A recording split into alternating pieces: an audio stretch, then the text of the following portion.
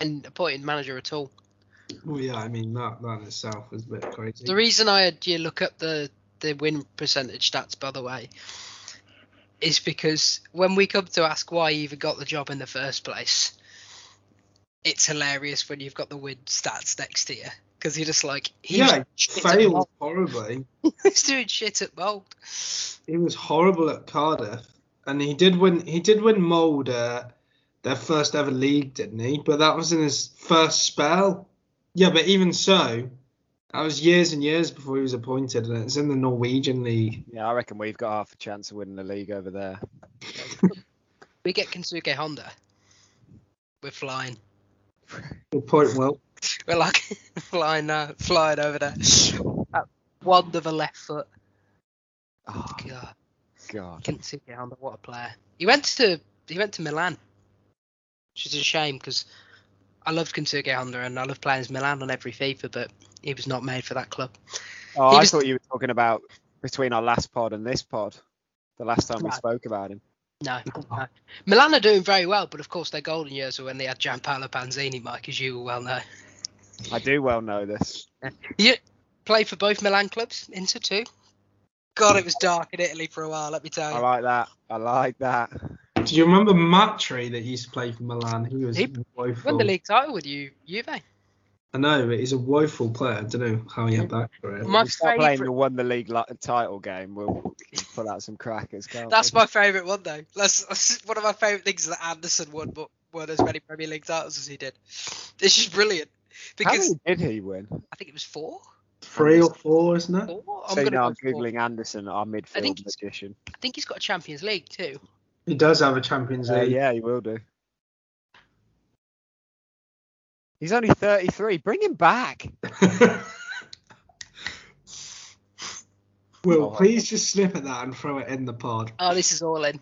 Good.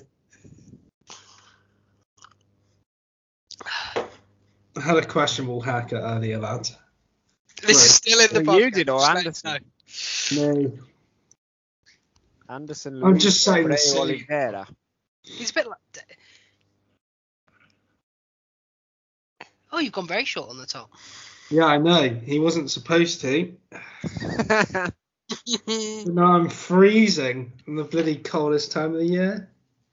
Get yourself one of these, Dave. For audio listeners, Mike is holding up the hat that is on his Twitter. If you want to go see it, it's multi. It is on my Twitter, yes. What Dave needs. One of these. You put that hat on, you're extremely warm. They've currently got a sale on. Have they? Yeah. Who's got a sale on, Mike? No, they don't get any free promotion. Come on. Yeah, we gave him enough last time. Play the game. Come on.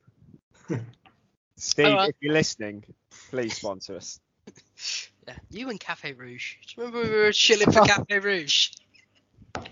I mean, I'm fuming that their branch in Solihull's gone. It's terrible. Where am I going to get these fries from now? The best. I'm going all the way to Birmingham for them. The best fries, bar none. Yeah, I'd agree with that. What? All right, we'll get to the big news of the week in a bit. Of all the fast food places, which one has the worst fries? Worst? Because what between where Mackey's, Burger King, KFC. Yeah. Well, yeah. Where Five Guys? Five Guys. I think KFC's are the worst. Personally. Yeah, I think KFC's are the worst. Sorry, just saying if we're having fun. Fortunately, they've got the gravy, so it doesn't. Yeah, the gravy's got it. KFC's fries terrible. Yeah, I think crap. Starchy, awful. Anyway. Unpopular opinion. I like the old fries, but no one else seemed to. So.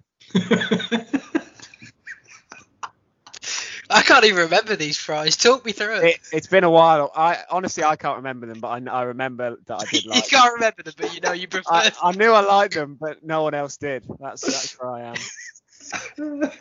Yeah, we're completely off the rails. I was in Greg's. I'd rather talk about this than I was in Greg's this lunchtime getting a coffee, and Greg's coffee, by the way, quite nice. Does a job on a cold day, let me tell you. But they were offering these wedges, and you know when you look at a wedge and you just know that it's going to taste like your mouth is just full of a balloon of potato. Yeah. Anything that you see in one of those hot cabinets that's a wedge, do not buy it. Yeah. I don't like wedges at all. No, No, neither. but at least if they're fresh, they can be acceptable. But when they've just been sat there dying on like under a hot light, just I think you're right. A balloon of starch is what you get. The more potato in the wedge fry chip situation, the worse it is as a whole. Like I went to the chippy the other day and I had a chip. And it was, and honestly, you bit into this thing and it was like eating just a bloody jacket potato. Jacket potato. It was that big. Disgusting it was. Felt like I was making my way through it. Anyway. Any chips? Well, yeah, just the one chip actually. Yeah, just the one, pal. Been here for years. It's the size of Gibraltar. Okay. What you see, we're gonna have to get used to talking like this because now Ollie's gone. We've lost one of our 3 favourite topics on the podcast. We've got nothing to talk about now. We like Brighton. We don't like Arsenal, and we think Ollie should be sacked. There we are. I also hate Spurs. Yeah, we don't like Spurs. We don't like Spurs either. Anyway, hello and welcome back to another episode of the Other Round podcast. I'm one of your hosts, Will Hunt, and joining me this week, like every week, is you already know who's there. A very cold David Harris. Dave. Mike is Mike's also here, number one sports fan for Joel Linton, whatever. Which can I just say, what a performance! I've got a question for you, as our betting connoisseur. What odds are you giving me on Dave touching his head in an awkward manner at least 25 times on this podcast? Over under. I think he's odds on surely to do that. He's already done it a few times. I've seen it. Yeah. Dave, have you ever thought about shaving it all off? Because everyone's thought about shaving off all their hair. Yeah, I have before. I reckon you'd be a good bald. Yeah, I mean you're almost there as it is. I know. If it does seriously start to go wrong, it is just all coming off. I decided that a long time ago. Did you? Yeah. Yeah. I just want like I have very few dreams in life other than becoming world famous for this podcast, talking about Greg's. But one of the dreams I do have in life is that you do end up shaving it all off. Then me and Mike are drunk in the pub and we start rubbing your head like it's a genie.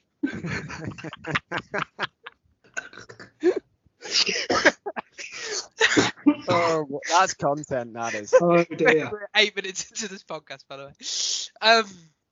Yeah, so I'll bear that in mind, Will, if it ever happens.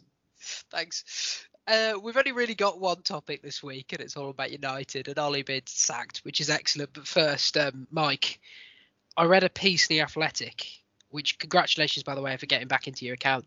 But it said that Eddie Howe has spotted, I will read it. Eddie Howe spotted something in Joe Linton. Did you spot anything this weekend with Joe Linton? Well, it was a man of the match display from him, in fairness, this weekend. Yeah, looked a lot more confident on the ball. He actually kind of looked up for the game, which is the first time I've seen that in some time. Scored his goal. It was a nice finish, smart finish. He probably should have won the game in the final ebbs. Lost his footing as he cut inside to finish it. But yeah, no, it's exactly what I expected from the new Firmino when he arrived, and he's finally Definitely under a manager who believes in him, which is something you love to see. Joking apart, do you reckon Joe Linton might be good now? Doubt it, but you never know. If Joe Linton's good, he's going to ruin our bit. Yeah, we might have to stop the report.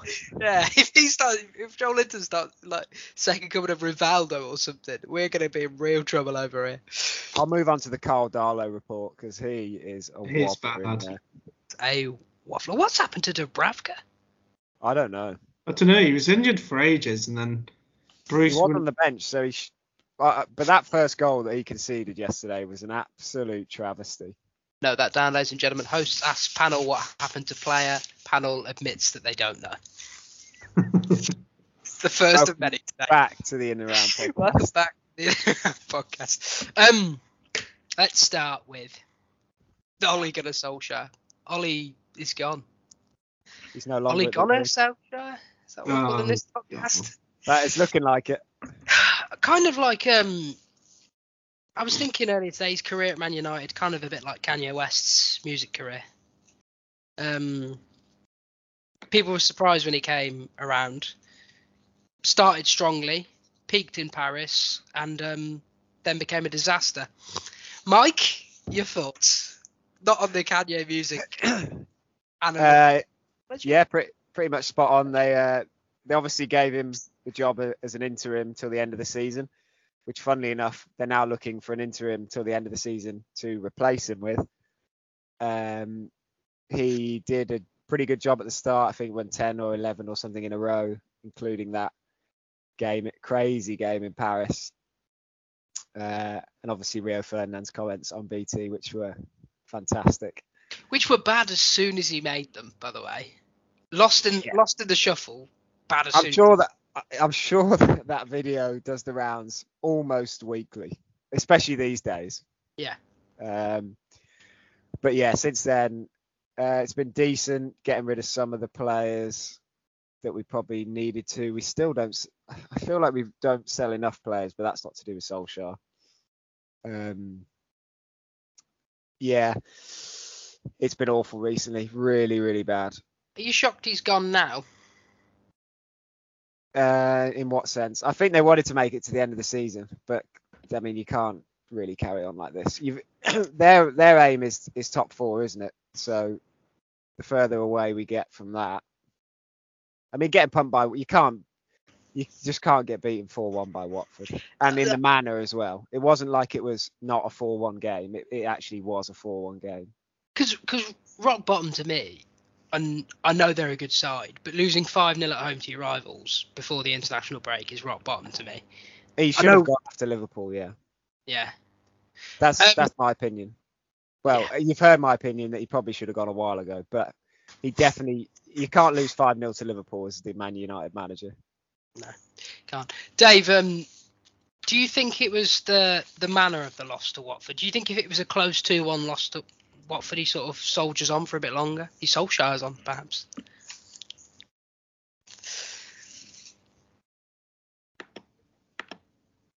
Dave's gone, ladies and gentlemen. Okay. Do you want my opinion, Will? I was about 2 secs, Dave says. We're going to keep this in, ladies and gentlemen, because first we lose Dave and then we lose his head. It's got frostbite. No, go on, Mike. Give me your opinion. Yeah, I think he had to win that game, and probably he had to win it well as well to keep his job. I don't know. I think if he loses 2-1, I think he soldiers on. I think there was something about the way it was lost. I don't know, but it's clear. It was clear as day to me that if they'd have played like that and lost 2-1, I think the result's the same. Really? I do think that. They were so bad.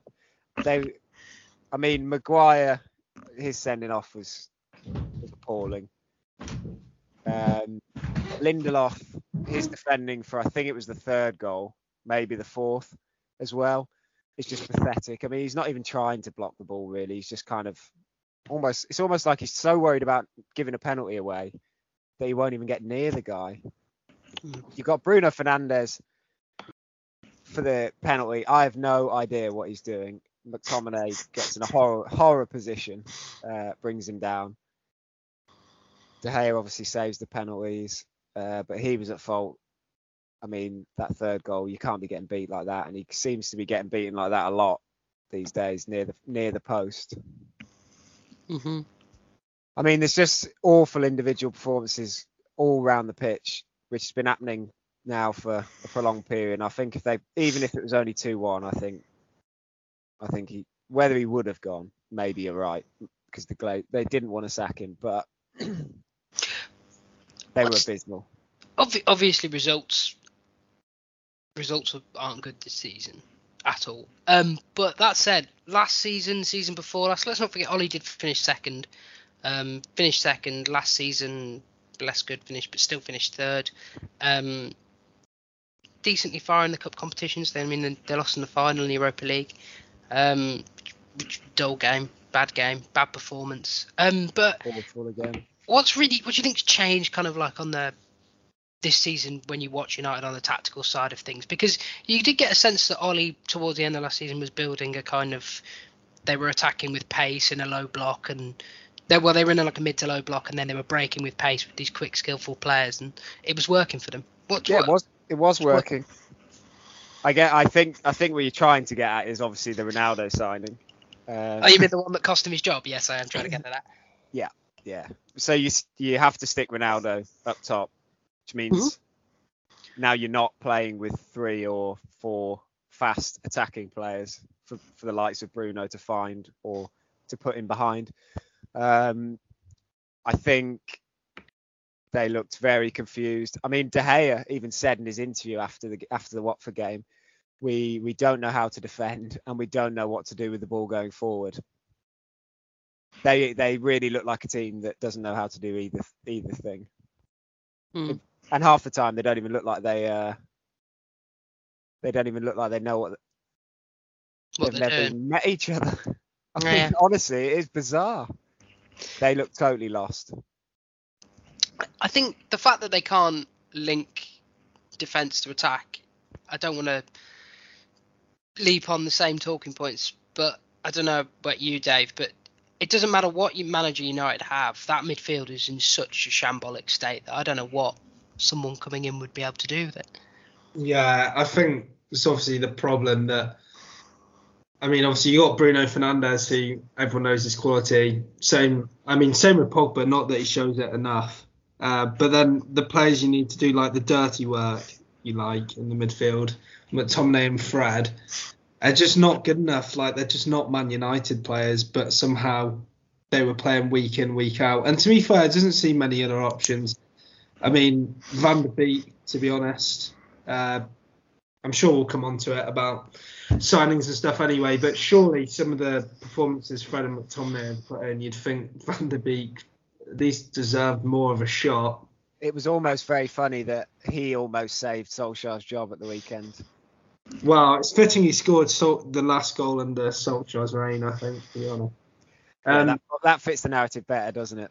But it's true. Well, I don't know what any manager can do with that current crop of midfield to sort of save them in the transition, because the players you need transition, they're just not good enough.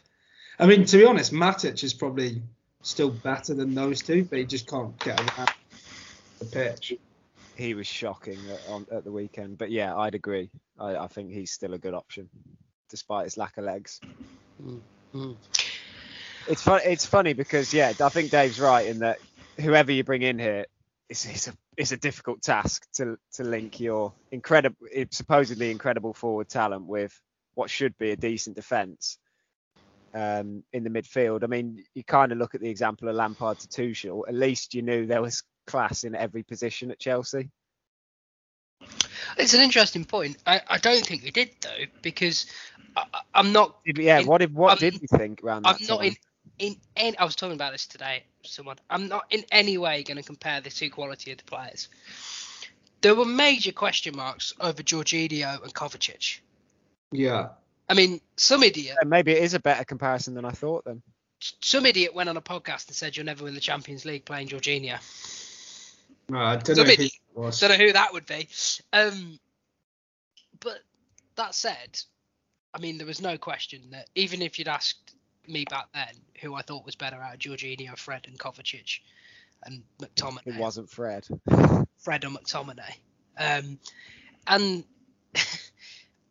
But I do think there is some point of the fact that in this age where managers are more important than ever, like one of the ways Pep Guardiola ruined football was that he micromanaged football to such an extent that you have to sort of do what he does and to just even stand a chance at winning.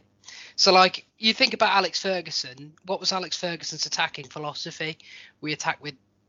I'm going to be really reductive now, okay? I'm going to be really reductive. But his was just that we attack quickly with pace down the wings. That was essentially it.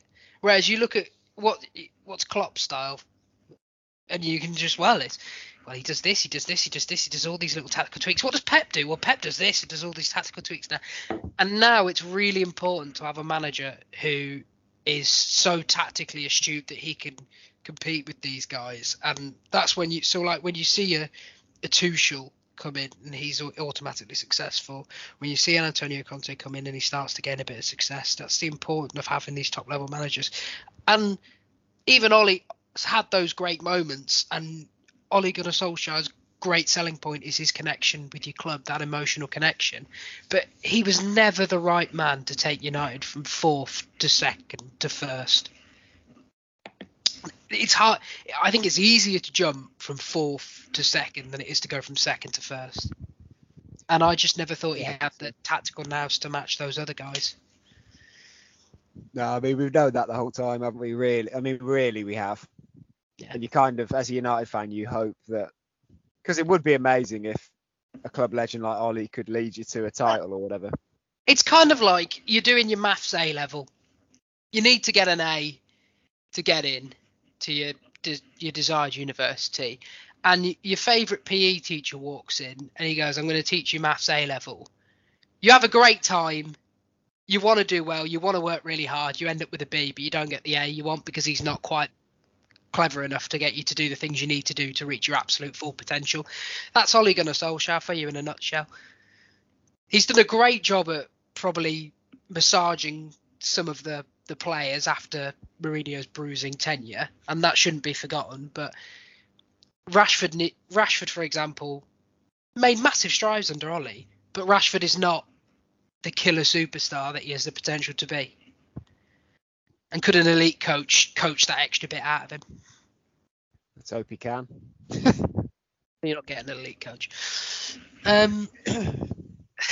Yeah, I mean, yeah, we're shopping in the tier below still.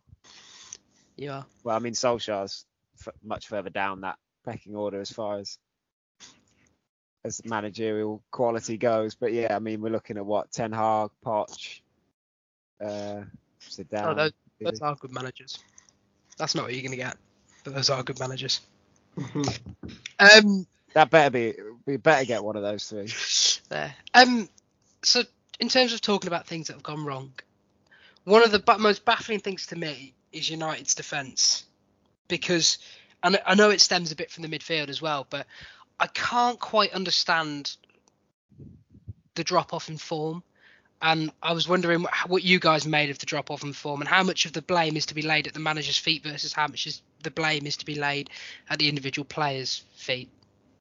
I mean, obviously, when the individuals are making those mistakes, I always feel anyway. I mean, the only chance really where any mistake like that can be blamed on the manager is if he's thrown like a young player into something too early. That obviously hasn't ever been the case at Man United in their defence. Not under Solskjaer anyway. I don't really... Obviously, the horror shows you have to blame on the players. You know, they're better than that. If they're making horror mistakes, individual mistakes, I'm not sure what a coach can do. However, what he can do is if they keep messing up, maybe just drop them. Don't keep playing them. Give someone else a chance. Because... For example, Harry Maguire, how many times has he made stupid mistakes? He's let the team down. He's supposed to be your captain. It's hard to drop your captain. But if he keeps letting the team down, maybe it's time to give someone else a chance. I think that side of things, yes, you can blame on the coach. At the end of the day, these players are good enough to not be making stupid mistakes. Obviously, everyone makes mistakes. If someone has a one-off bad error, maybe you keep them in the team. But some of these players, time and time again, Lindelof, Maguire, Bailly, even when he's played. But most of the time, Lindelof, how often did we see Lindelof and Maguire playing again the week after they'd had an absolute clanger? They're not going to learn, are they, if they never lose their spot in the team? and then the players around them aren't going to cause any competition because they know however hard they train, they're not going to get a look in. So that side you can blame on him, as far as I'm concerned. Yeah, Ollie definitely trusted certain players, and they've kind of let him down a little bit. So I think 7 out of the starting 11 played in the City, Liverpool, Leicester, and Watford defeats, something like that. And I would imagine most of the back four were the same. I mean, you look at Dave's used the Maguire example. I think Luke Shaw's a good one. He's got Telles sat there behind him. Luke Shaw's 6'1", by the way. Thanks for pointing that out, Will. Huge 6'1". Ivan Toney smaller than him. That is 5'10". He's 5'10". Luke Shaw's 6'1". Sorry. I'm gone. Yeah. I mean, Telles is sat there behind him. I don't know what he has to do to get in. To even get a game. Maybe try defending a paperback. Yeah, I mean, Luke Shaw's struggling to do that at the moment himself. So, the set pieces. Good point. But Telles can put in the set pieces. And then on the other side, obviously, you've got Dalot, quite an attacking right back, particularly in comparison to Wan-Bissaka, who you would think would make quite a nice wing back, Dalot, but he didn't even manage to get that role. Wan-Bissaka's played every minute in the Premier League this season for United. It would be nice, even just. I mean, both of them kind of look like they need to get out of the firing line for a bit. Shaw's been struggling with concussions and his form, and Wan-Bissaka, as I've said plenty of times, can't pass the parcel. So, I think there's been a lot of individual errors, but like the Maguire one in particular, he came back from injury. Me and Will were talking about this before the pod. He came back from injury too soon because Solskjaer didn't trust anyone else. Lost all his confidence by playing terribly then. And then, I mean, that is dribbling out against Watford, got him sent off. He just looks like a man totally out of confidence, apart from when he's in an England shirt. Apparently he's got loads. Well, I think it might be because he trusts his manager at England level. He trusts his manager. He feels supported. He doesn't feel like he's been asked to do something he can do. I mean, the whole Harry Maguire incident, like Harry Maguire's a very, very good player. I mean, he's got a couple of really noticeable flaws though, and you as a manager, you've got to do your best thing to sort of protect him from himself at times. But the fact that he was allowed to carry on playing by Ollie, really bad management, I thought. I mean, I'm shocked that Dalot didn't get a look in a right wing back, particularly when you're not asking him to do as much defending. But yeah, Dalot being upset at his game time this season is hilarious. Go watch a right back. Go watch the Villarreal game. Like Danjuma got apart by Danjuma, yeah. Holy really crap. Funny though. But what I would say is, I agree that the players do have to have some level of culpability. I mean, for Luke Shaw and Harry Maguire, long summer, they've barely had any time off in like the past year and a half or whatever. So it's bound that mental fatigue and just general fatigue is going to catch up to them at some point. What I would say though is, it's not to borrow an Antonio Conte quote, but he's like a coach, he's like a tailor, and they have to make the suit fit.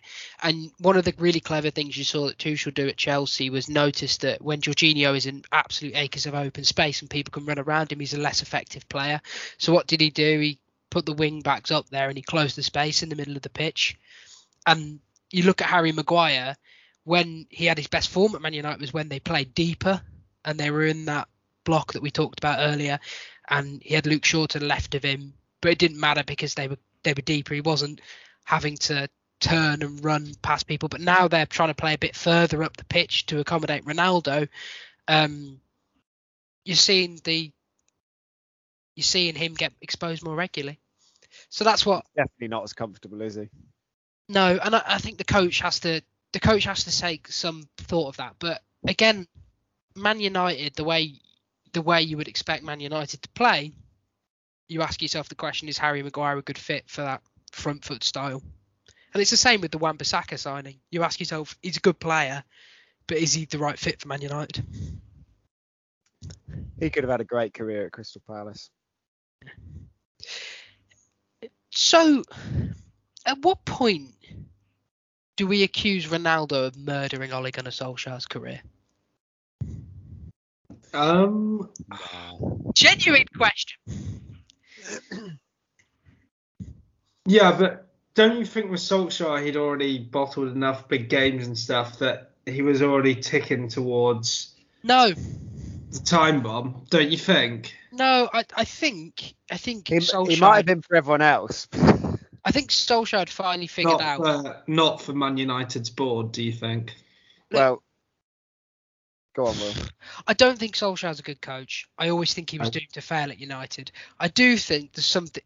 It's kind of like when we talked about the Lampard sacking, whereas my anger with the Lampard sacking was as much that you didn't let him try what he wanted to try in the end. And it's the same with Solskjaer, really. They spent 2 years fluttering their eyes madly at Jadon Sancho like it was 4 o'clock in a nightclub and Ollie had too much to drink and he was the last one in there.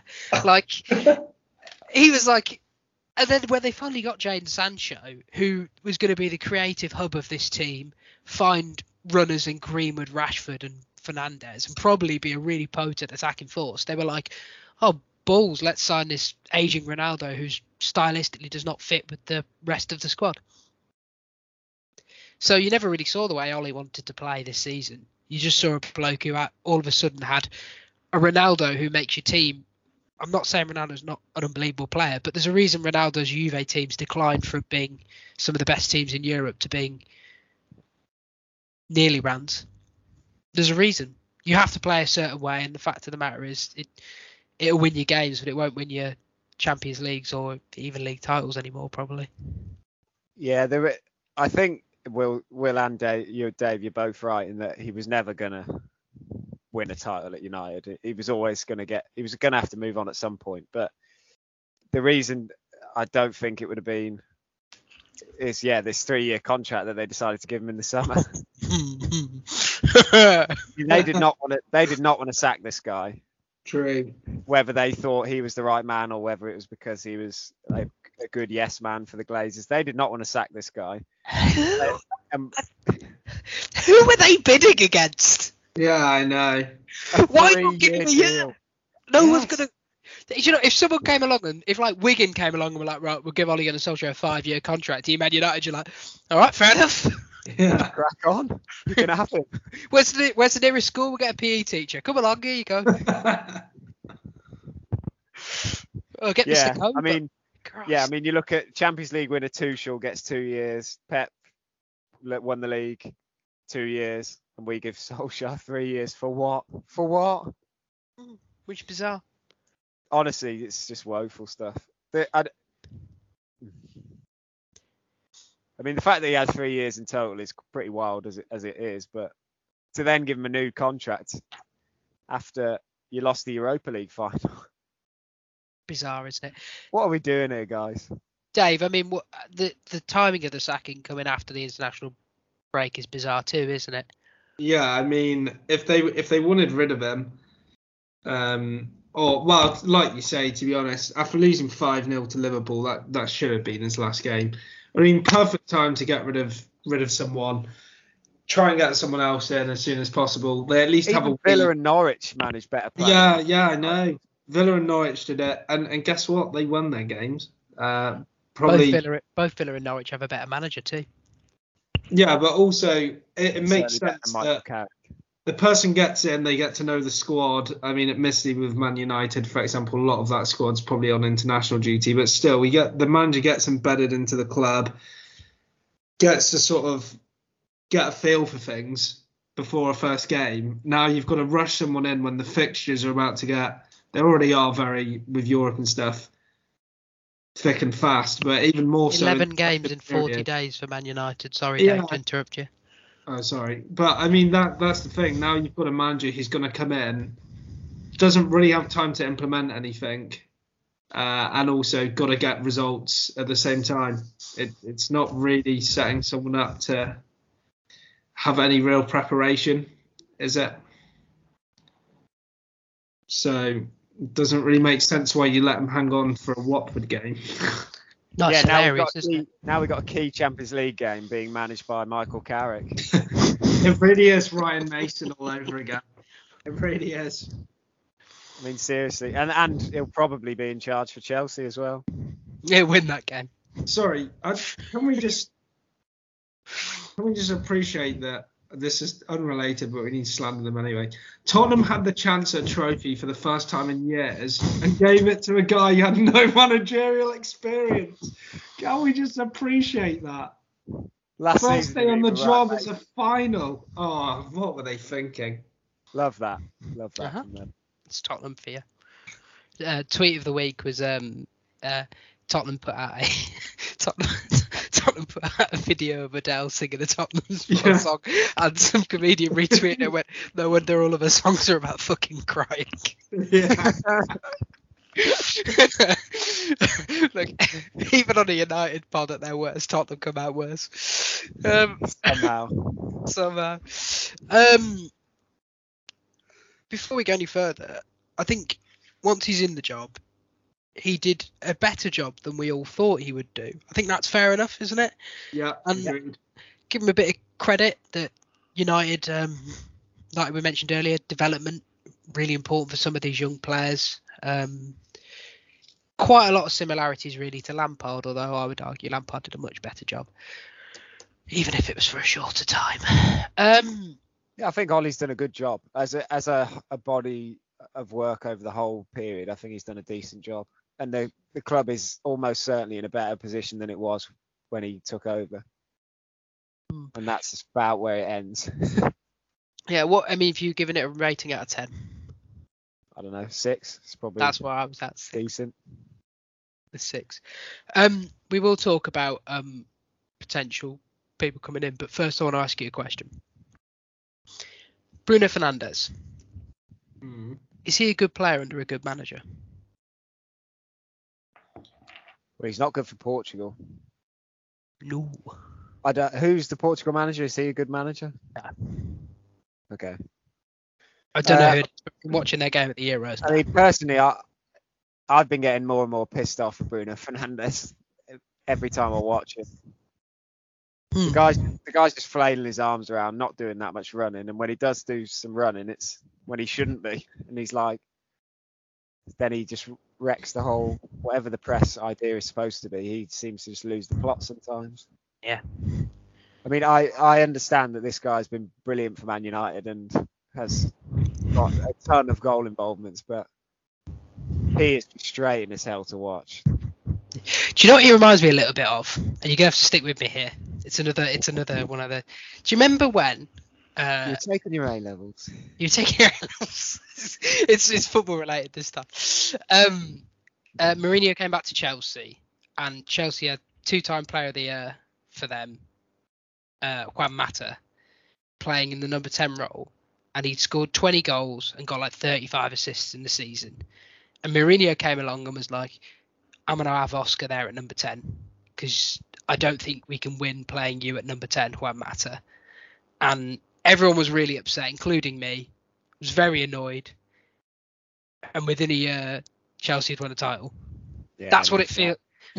That's what it feels like to me, and that's kind of how Bruno Fernandes feels like to me. There's this idea of he puts up raw numbers, like unbelievable numbers. But they are raw because there's nothing else. That's the thing. Yeah.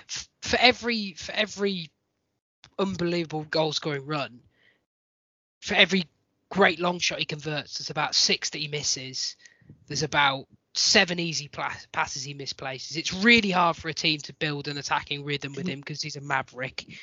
I'm not quite sure. Him and Ronaldo don't seem to fit well together at all. No, not at all. That's for Portugal and for Man United. No. Can we talk about how Bruno Fernandes tries the Hollywood pass? Like every single opportunity. We call that the Steven Gerrard game. Time. Yeah, it's frustrating. It is very frustrating to watch. But I guess that's kind of what he's there to do, isn't it? I mean, everything was coming off when he first came in, and now it's not coming off as often, is it? Here's the fun. He's played so many games. The guy must be exhausted.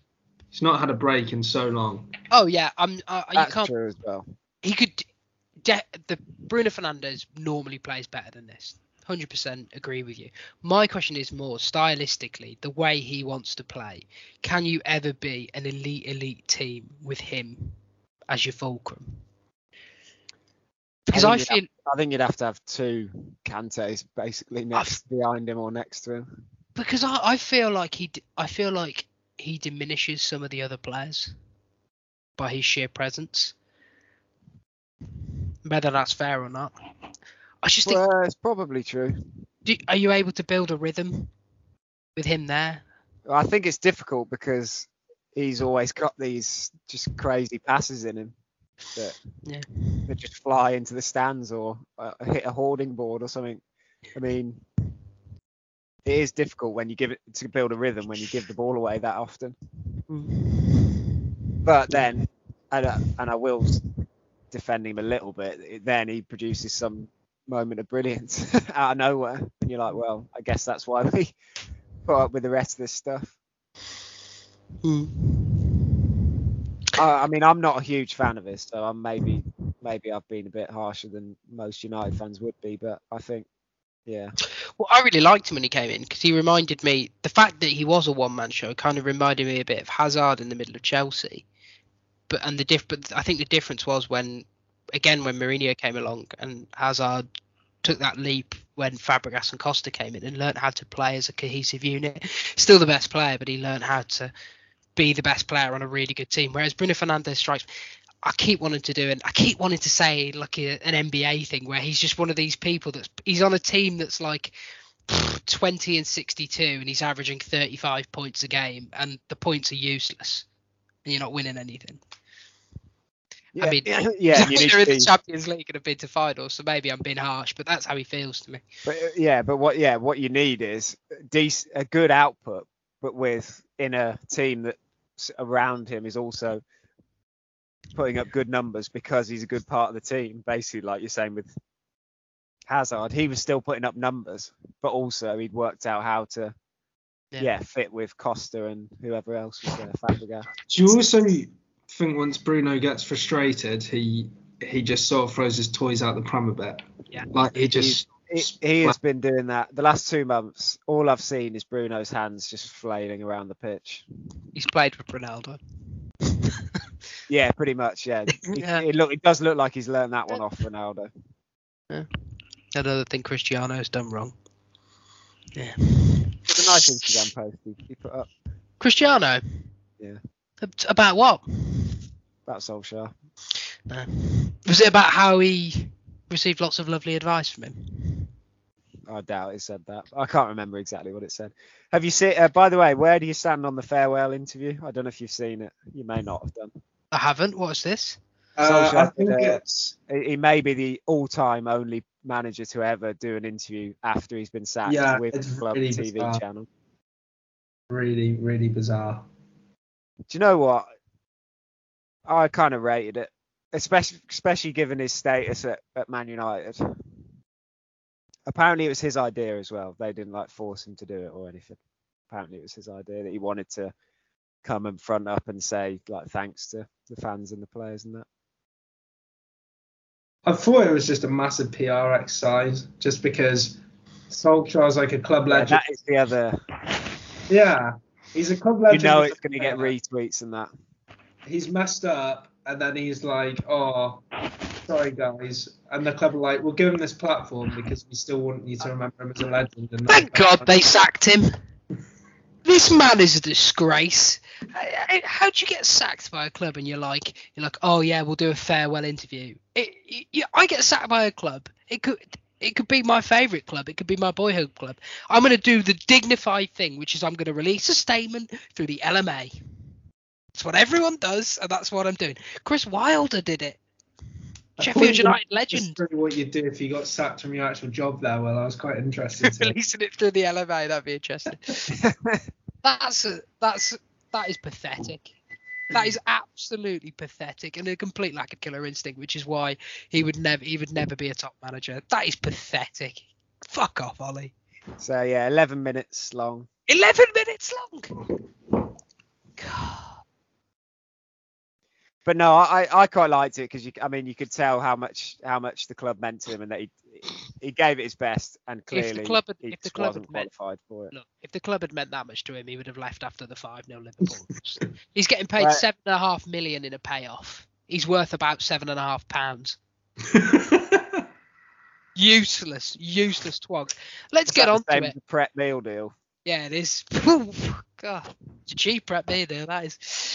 Good at Greg's. We're outside of London here. Good at Greg's. Should he have had the job in the first place? Dave, have you got a stat for me about this? His win percentage I can give you, Will. Give me his win percentage for all of his previous clubs before we stop at United, please, David. So at Molden, the first spell, he won 54.76%. That's in the Cardiff City. In the Premier League, 30%.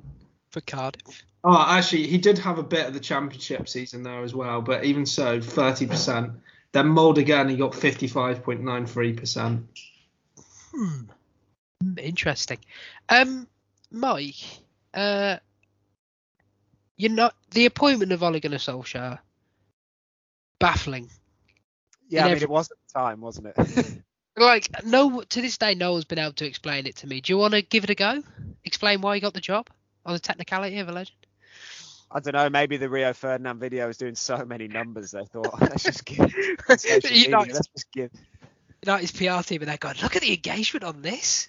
Yeah, honestly, did you hear the interview with the PR bloke at United a couple of weeks ago? No. Oh, it's horror. It is horror. We've got a bespoke strategy for each different player, and we pull the numbers twice a day of their social media to see how they're, and if there's something going against them, we'll build a strategy to turn the news flow. Oh, it's a good job because United's players have never been more popular than they are now. Honestly, it was a horrible interview. We all know it happens, but we just didn't want to hear it from you.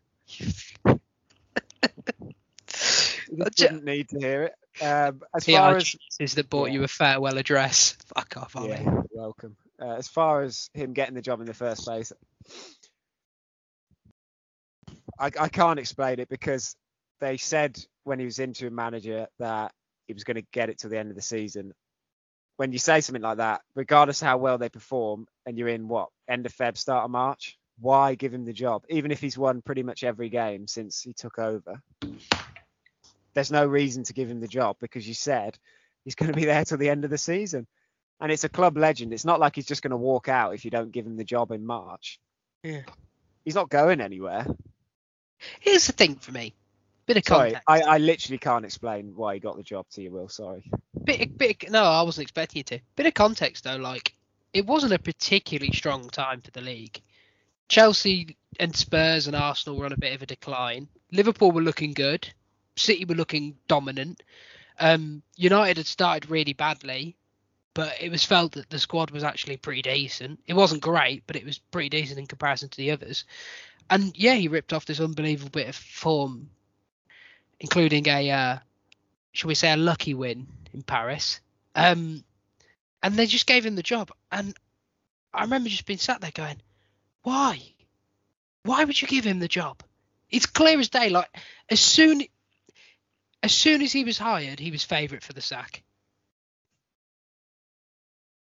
Am I wrong? Is that true? No, he was in my head at least. I run a different sack race poll in my head, and always at the top is whoever Chelsea's manager is, and then it's Watford, and then it was Ollie. Yeah, baffling, just baffling. So that giving Ollie the job meant that we missed out on Poch, who they actually wanted. Yep. Because you'd given it to him full time. And then this time they waited so long that they missed out on Conte, although I'm still not sure they'd have given the job to Conte anyway. I think they would have. I'm not convinced. Look, if Conte managed to find an agreement with Spurs, he can find an agreement with United. No, I'm just not sure if the Glazers would have actually given it to him. Maybe they would have. They don't know anything about football, so yeah, maybe they would have. But so you miss out on Conte, you miss out on Dean Smith. Daniel Farke's still available. Oh yeah, Daniel Progressive. That could be a fun one. Get him a proper group of players. I'm gonna let you know, there's nothing I would like more than United being relegated. Actually, that's a lie. Spurs. Yeah, come on. Get them down there. They've just built the new ground. Imagine that in the Championship. It'd be incredible. Harry Kane playing a fucking Birmingham City away. That'd be a real Championship teams ground hosting the NFL. Oh yeah. Get in there. Fucking great, wouldn't it? Right. Couple of options for who's coming up next. I want you to tell me who you want and who you think would be the best fit. Mhm. The ones that have been talked about. Ten Hag, Is this Zidane, for the permanent managers? permanent one. Zidane, Ten Hag, Pochettino, Brendan Rodgers. Who would be your ideal, and who's the most realistic? Do you think? I'd like Poch. And then I'd like Ten Hag if we can't get Poch. Who's realistic? Well, apparently Poch wants it. Apparently he wants it. So that's the rumour today, as of the 22nd of the 11th. Yeah. I don't know. Apparently Ten Hag also wants it. So I've no idea. I mean, why wouldn't you take the United job? But then why would you take this United job? There are 50 minutes of a podcast here where Yeah. I think either of those are relatively realistic. If Poch is serious, I don't know how easy it'll be to get him out of PSG. I think it'd be easier to get Ten Hag out of Ajax. Would be my guess. Dave? Yeah, I think, to be honest, what Ten Hag's done at Ajax, I think he would be pretty strong in terms of like the way they play and stuff. I think he would be a good option. However, I think realistically, I think it's either going to be Brendan Rodgers or Zidane. Although I'm really not sure Zidane would even accept. So, to be honest, I think Brendan Rodgers, as long as he doesn't care too much about being Liverpool manager, which I doubt he will when Man United wave a fat check in his face, it's going to be Brendan Rodgers. I'll be sure Brendan Rodgers is a good manager. I like him. I think he's a good coach, but he's yet to prove if he's like a top manager, isn't he? He's not really like Leicester. He's bottled the Champions League twice. Are you ready for another one, Dave? Go on. He's like frozen pizza. Oh. It's good because it's pizza, but it's still not as good as the real stuff, is it? You know what I mean? Like Brendan Rodgers is the most aggressively fine manager in the world. Aggressively fine. He'll give you a 7 out of 10, and then the occasional 4. That's what he does. And we know in fairness, but we know he can't manage egos. Well documented. Fortunately, we don't have any of those at United. No, none at United, particularly not particular Portuguese diva. Yeah, Dalot. Heard he's very hard. I actually meant Dalot. But you look at him at Liverpool. He struggled to manage egos, particularly in the second season. He's like you say, like for all the good work he's done at Leicester, I don't think you can just brush over the way his teams have collapsed in the second half of the season. I agree. Really collapsed as well. Like, I mean, less so. The second one, obviously, the FA Cup run too, and they had Europe, which all factors. But that first collapse was a real deal. It was bizarre completely. So I don't understand the clamour for him. I think Ten Hag would be probably the best appointment. Yeah. The fact none of us watched the Dutch league week in, week out. I can't even say it. But what I would say is that's good. Get you on the goal show. Some of the stuff I've seen from Ajax in the Champions League has been so impressive. They're so tactically smart and exciting to watch, and that's the kind of stuff you associate with. Mm-hmm. Just good free-flowing football. Yeah, I'd be happy with Ten Hag big time. I think it's got to be like a long-term appointment, and both Ten Hag and Poch would kind of fit that, I think. I don't understand the Poch thing. No. That would be not now. do you know the reason? Firstly, I think, I didn't mean to bring this up on the podcast. I think social media's made us think that Poch is doing worse.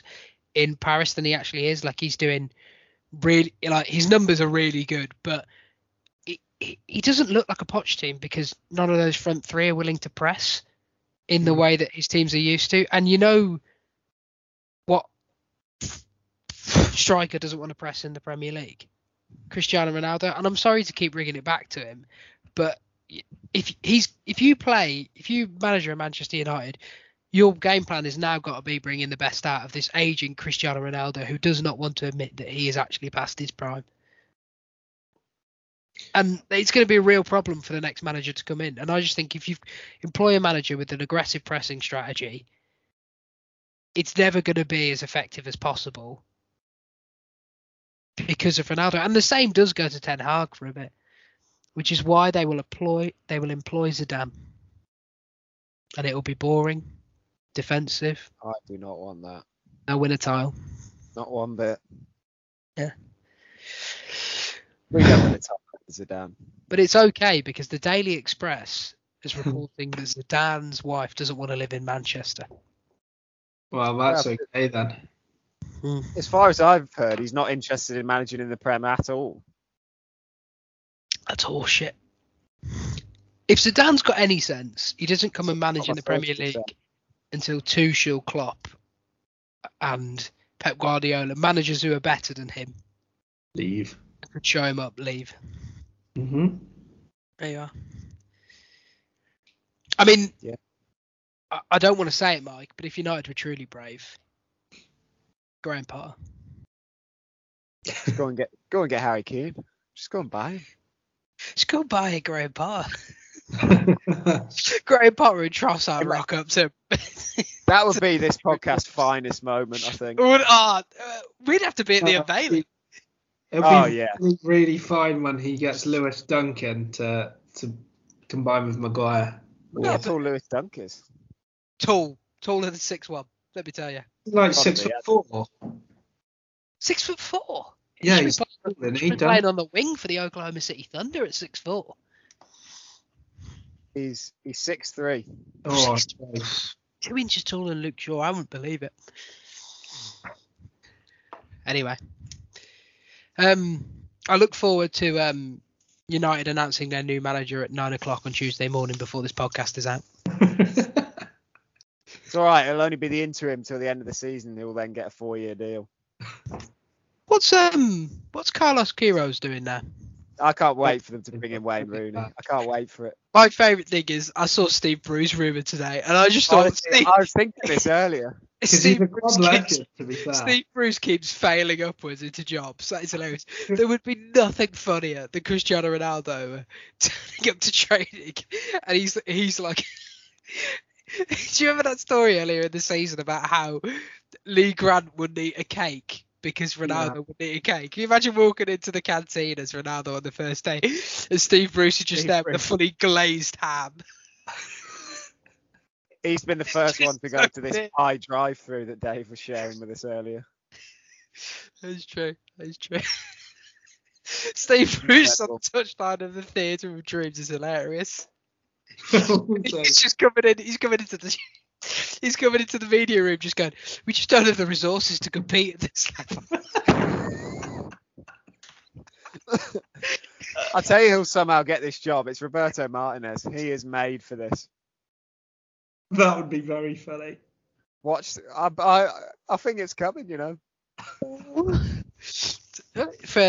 I don't know if we've ever really discussed how much me and you dislike Roberto Martinez on this podcast. I dislike him a lot also. Me and Mike threatened to stop. Maybe not on the level you two hate him, but I definitely don't like him. We even like when I'm watching football if Belgium win the World Cup. Yeah, I am done if they win in Qatar. Yeah, anyway. I mean, the managerial thing is a really interesting question. It's going to be really interesting to see what United do. It's the second most interesting United question other than where's their pre-season tour next year, because it certainly won't be the United States. Mike, if the people want if the people follow you, Mark, where can they follow you? At Mikey Preston on Twitter for any Joel Linton and takeaway updates. Takeaway updates. Dave, if the people want to follow you, where can they follow you to see your new haircut? It's at Dave Harris _44. Hashtag chili. The country or? No, it's his hair. Dave, I need you to put up a picture of yourself on your Twitter with the hashtag second screen experience, please. You see, I can't, Will, because I might freeze whilst I try and take the selfie. Yeah. Luckily, ladies and gentlemen, I snapped one earlier while we started. No.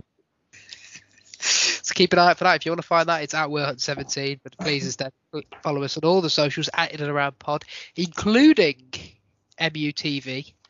Where the farewell interview can be found. Yeah, for Dave's hair. Mike, how's the betting pod going? All right, yeah, I've had a couple of weeks break to regroup. So Yeah. we'll be back this week. Don't worry about it. It was not going well. Are you going to be betting on the next United manager? I doubt it, no. I'll probably jinx something. I didn't think so either. And then we'll end up with Roberto Martinez. Yeah. Full slate of Champions League fixtures this week. Which one are you guys most interested for? Ooh. Well, I certainly don't want to watch the Man U Villarreal game. The Danjuma derby. Mainly because he's up against Salah. Let's have a little look. Liverpool Porto. No. City PSG is the big one. Yeah, City PSG is the one for me. Big game. It's the big game. Who have you got winning that one? Should be in Manchester to thrash out his new deal at United. So it's all going to go great guns. Could very well be. Personally, I'm looking forward to Chelsea Juventus, but they are. I was thinking Chelsea Juve is interesting because Chelsea, you need to win that, really, don't you, to try and get on top of the group? So That doesn't matter. Doesn't matter what route they take to the final. Doesn't matter. But according to Mike Breslin, we're going back to back. Is what he told me earlier this season. Yeah, and if you think this podcast is bad now, could you imagine that podcast? It's just me playing Kool and the Gang Celebration for 90 minutes. I think we will have to retire. Picks of the week, other than that, football is, of course, Chelsea TV's Porto Uncovered, where you can get behind the scenes into how we broke every Hodgson tart. Until next week, sayonara. Much like Ole Gunnar Solskjaer. Sayonara.